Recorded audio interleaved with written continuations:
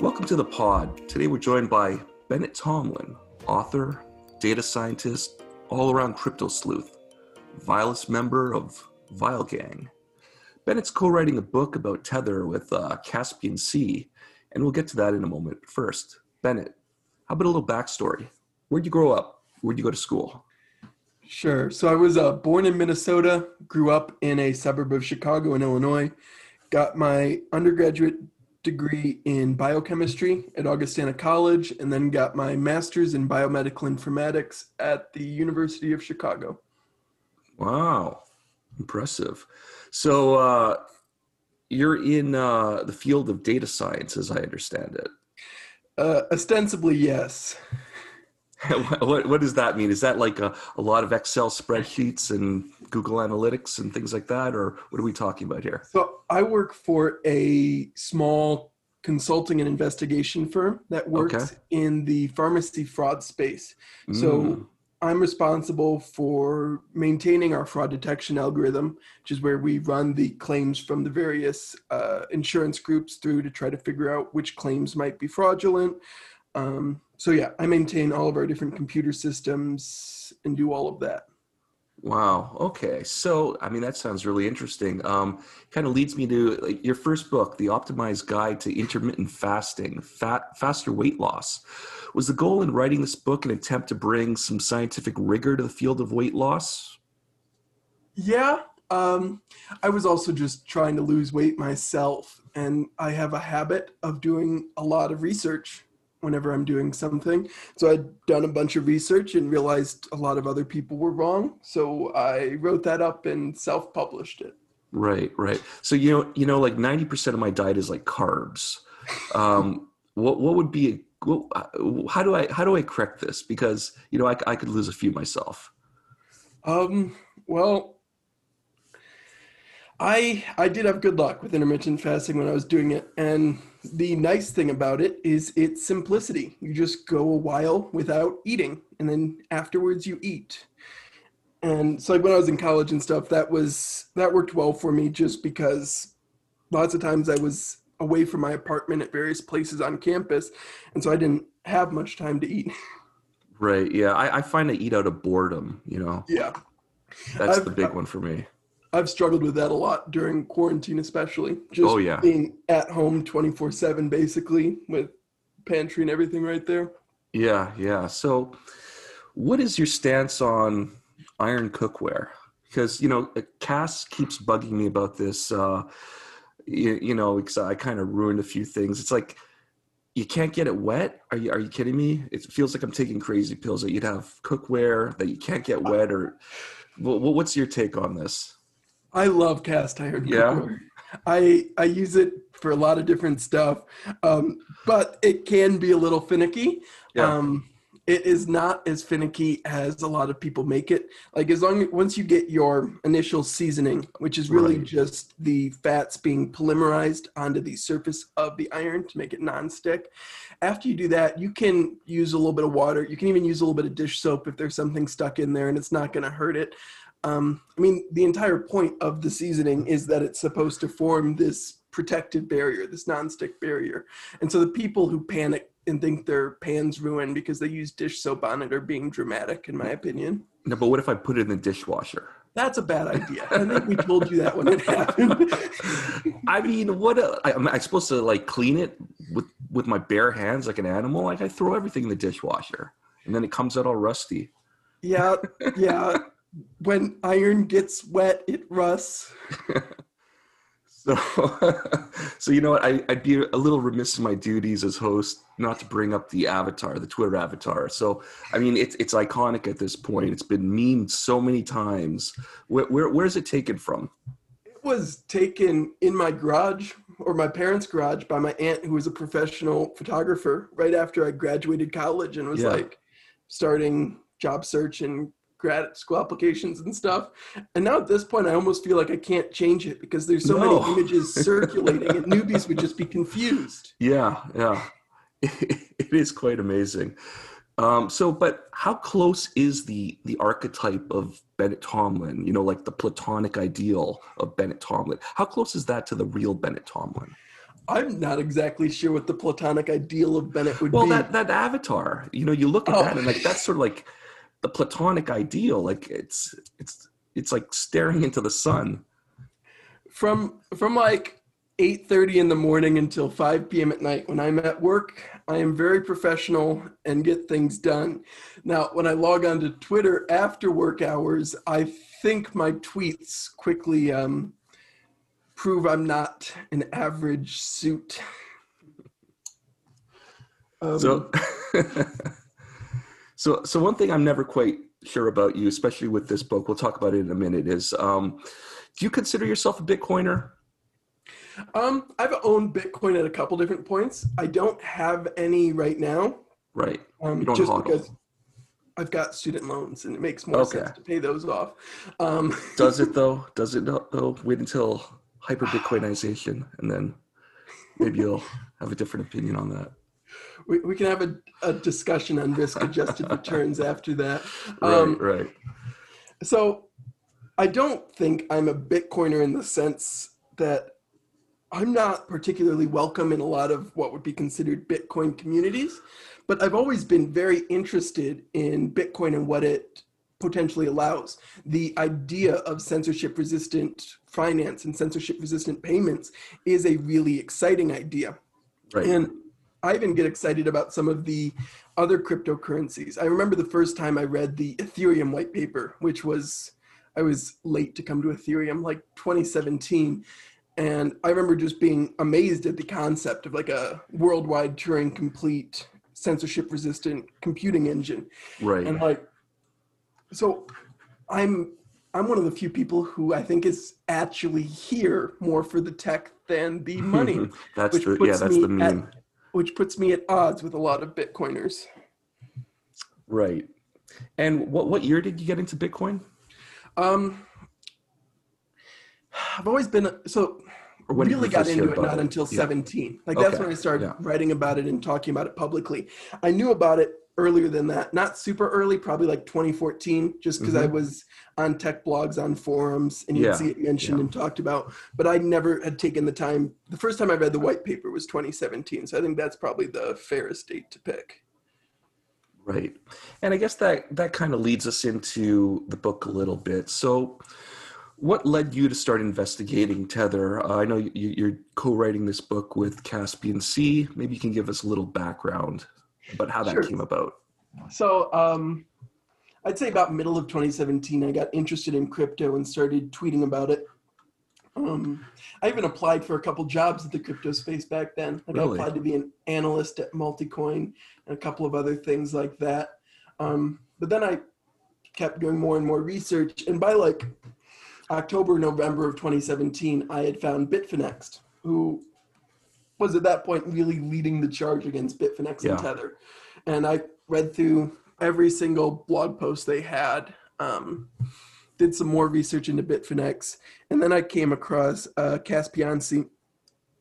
Is it Caspian Sea or is it Caspian Sea? So I've been calling him Caspian Sea for 3 years now, so that's what it is for me. That's what I thought it was, and then I heard it on a podcast. I'm like, oh, Caspian Sea. Now I get it. The name based on its relationship to the geographical area. So Caspian Sea makes more sense. Yeah. It's just I didn't make that connection until a couple months ago. So and you're writing a book with them.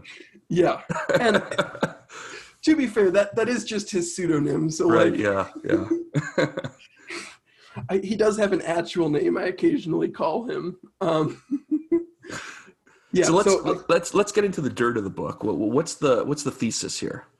So fundamentally, it is both a history and an analysis of Digfinex and iFinex. So that's Bitfinex, Tether, all their various acquisitions and the things they've done. It goes from their founding, where you start like with Raphael Nicolay, the founder of Bitfinex, who was shilling and aggressively participating in a ton of Ponzi's right up until he founds Bitfinex. And like, you've got the quotes from early in Bitfinex history when Raphael's like, yeah, we've got the best security. I'm the only one with the keys. And I close my office when we have guests over. So like, what could go wrong? Now, when you say Ponzi's, are you talking about Ponzi's within the crypto space, or are these pre-Bitcoin Ponzi's? No, these were Bitcoin Ponzi's. Okay, It was yeah, some of the old Bitcoin talk lending schemes where yeah. they were just classic, really pyramid schemes. Well, The it's one funny that how really, lending has come about. All the Mhm. things in this space are circular, right? I mean, lending is the hot new thing again. It is, and I mean the difference now is allegedly that the lending is supposed to be disintermediated, because before, like the reason Bitfinex got market share when it started out is because it allowed lending, and you're seeing that Hmm. again with DeFi. The ones that allow large and aggressive lending, large and aggressive returns, quickly get huge amounts of money deposited in them, and so yeah, it's very circular. I still don't understand how like a stable coin can get you like 10, 12% return at like BlockFi or Celsius. Like it doesn't make sense in my brain. Like, well, how is that even working? Yeah, I mean, BlockFi is still burning through all their VC money, Yeah, and they okay. expect their rates will probably go up soon. Celsius is an interesting one. They actually take their customers' deposits and then will loan them out on other exchanges and try to like pocket the differential. So, like Celsius in specific, aggressively lends on Bitfinex, and so part of the reason they're able to get the returns they do is because they're aggressively lending out the funds you lent them. Right. So I guess let's circle back to Tether a little bit. I guess the big criticism is that it's not fully backed or maybe even backed at all. I imagine you'll be covering that in the book. Do you have any insights there? What's going on behind the scenes? Like, how are they able to prop this thing up for so long? If there's all these shenanigans happening. Yeah, and this is a thing that, like, among the few of us who are like actively investigating Tether, we'll stop and talk about because a lot of the mechanics behind the backing seem odd. At this point, we know for sure because Tether's lawyer admitted it that part of the backing is Bitcoin. We Mhm. know for sure that they do not segregate their corporate and customer funds, so that's all Right? mixed Yeah, they got in together. trouble with that. Yeah. Um, we know that part of the backing is just in loans they've given out, the receivables on those loans. And we know for a fact that they have loan tethers to Galaxy Digital, to trading firms. Hmm.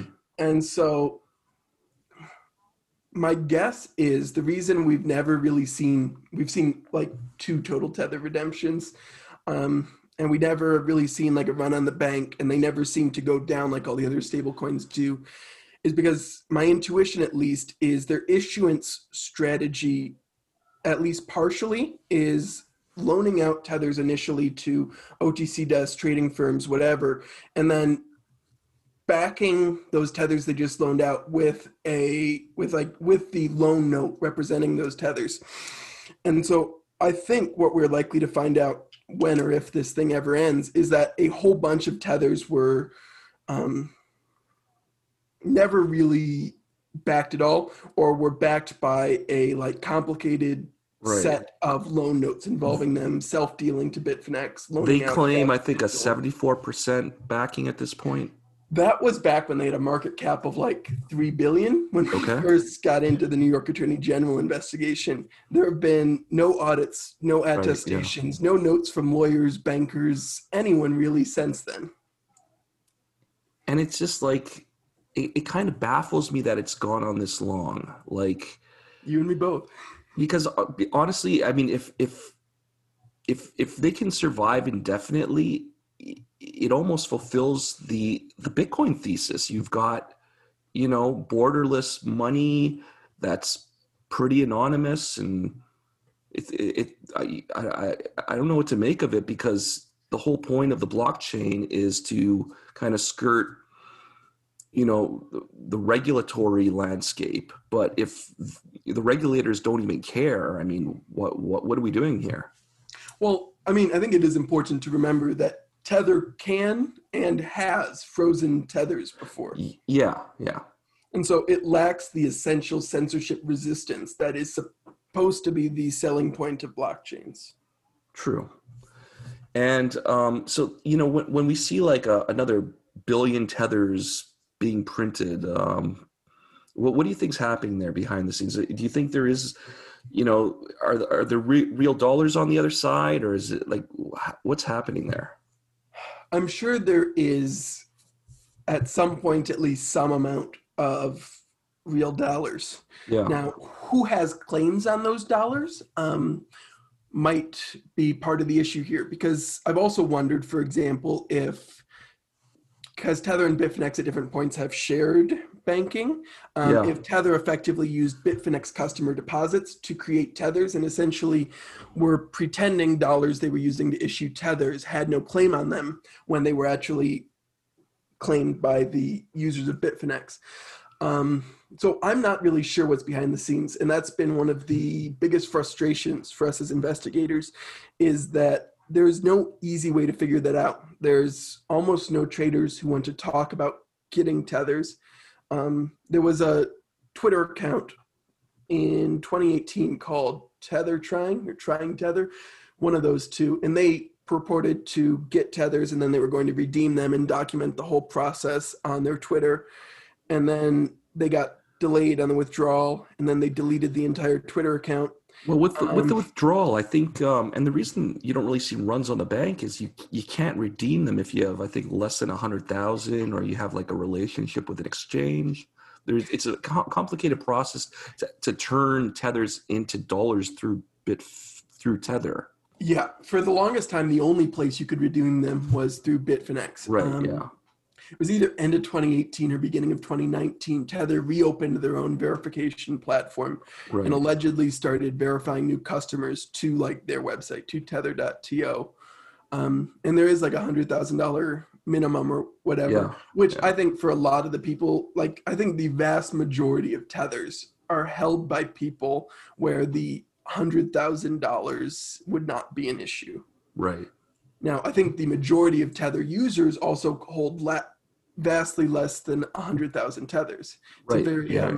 So you don't have the little guy running for the exit, and the big guys, the whales, they know they got to keep this market afloat, so they're not going to do it either. So, I mean, would you say Bitfinex were they responsible for the run up in 2017? Do you see any correlation there between Tether and that run up? That's the dangerous question. Yeah. So fundamentally, to me, if there was a single unbacked Tether in the marketplace during that period that everyone assumed was backed, then there was some amount of distortion of that market. The issue is whether or not that was significant or meaningful. Right. So I think we can reasonably say that both Bitfinex and Tether have done things during their tenure as companies that would be considered fraudulent or deceitful. The question has always been, was it enough to affect the price of Bitcoin? And so in the example of 2017, I think what we're really seeing is an interaction between a whole bunch of different factors. So there was real money entering crypto at that period, and there were people excited about it and willing to pay more for it. But I do think there was a fundamental distortion in the market due to potentially unbacked Tethers, undisclosed loans between related parties like Bitfinex and Tether, things like that. Now, whether or not that made $1,000 difference to the peak, a $10,000 difference, I don't know if there's a good way to figure that out. I mean, there's some economists who tried. There was the paper that came out, Is Bitcoin Untethered? But in reading both the original paper and the revised paper of that, I never thought that they showed sufficiently strong effect to be like really confident in it. Mm-hmm. And so fundamentally, I don't know how much of an influence Bitfinex and Tether had.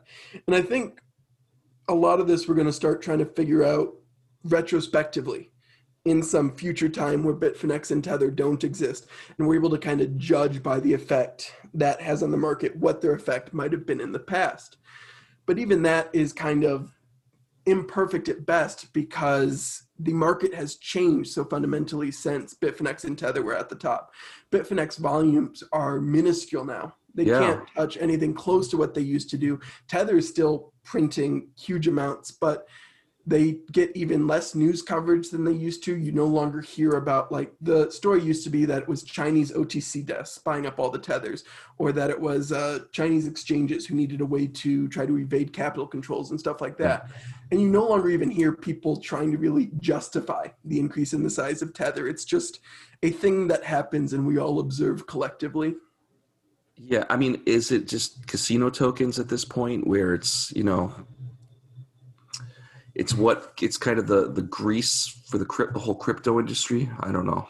I honestly, the last few months with Tether, I feel like I have lost my mind because they're under investigation by the New York Attorney General, by the CFTC, by the Department of Justice, and they're exploding. They just keep getting bigger, and just everyone in crypto is just like, huh, that's interesting. Well, I mean, okay. Yeah, and that is interesting to me as well. Like, in the face of all this evidence, it reminds me, that scene from Naked Gun where Leslie Nielsen is like, nothing to see here, and everything's exploding behind him. That kind of reminds me of like the Tether apologists. Do you have any thoughts on that?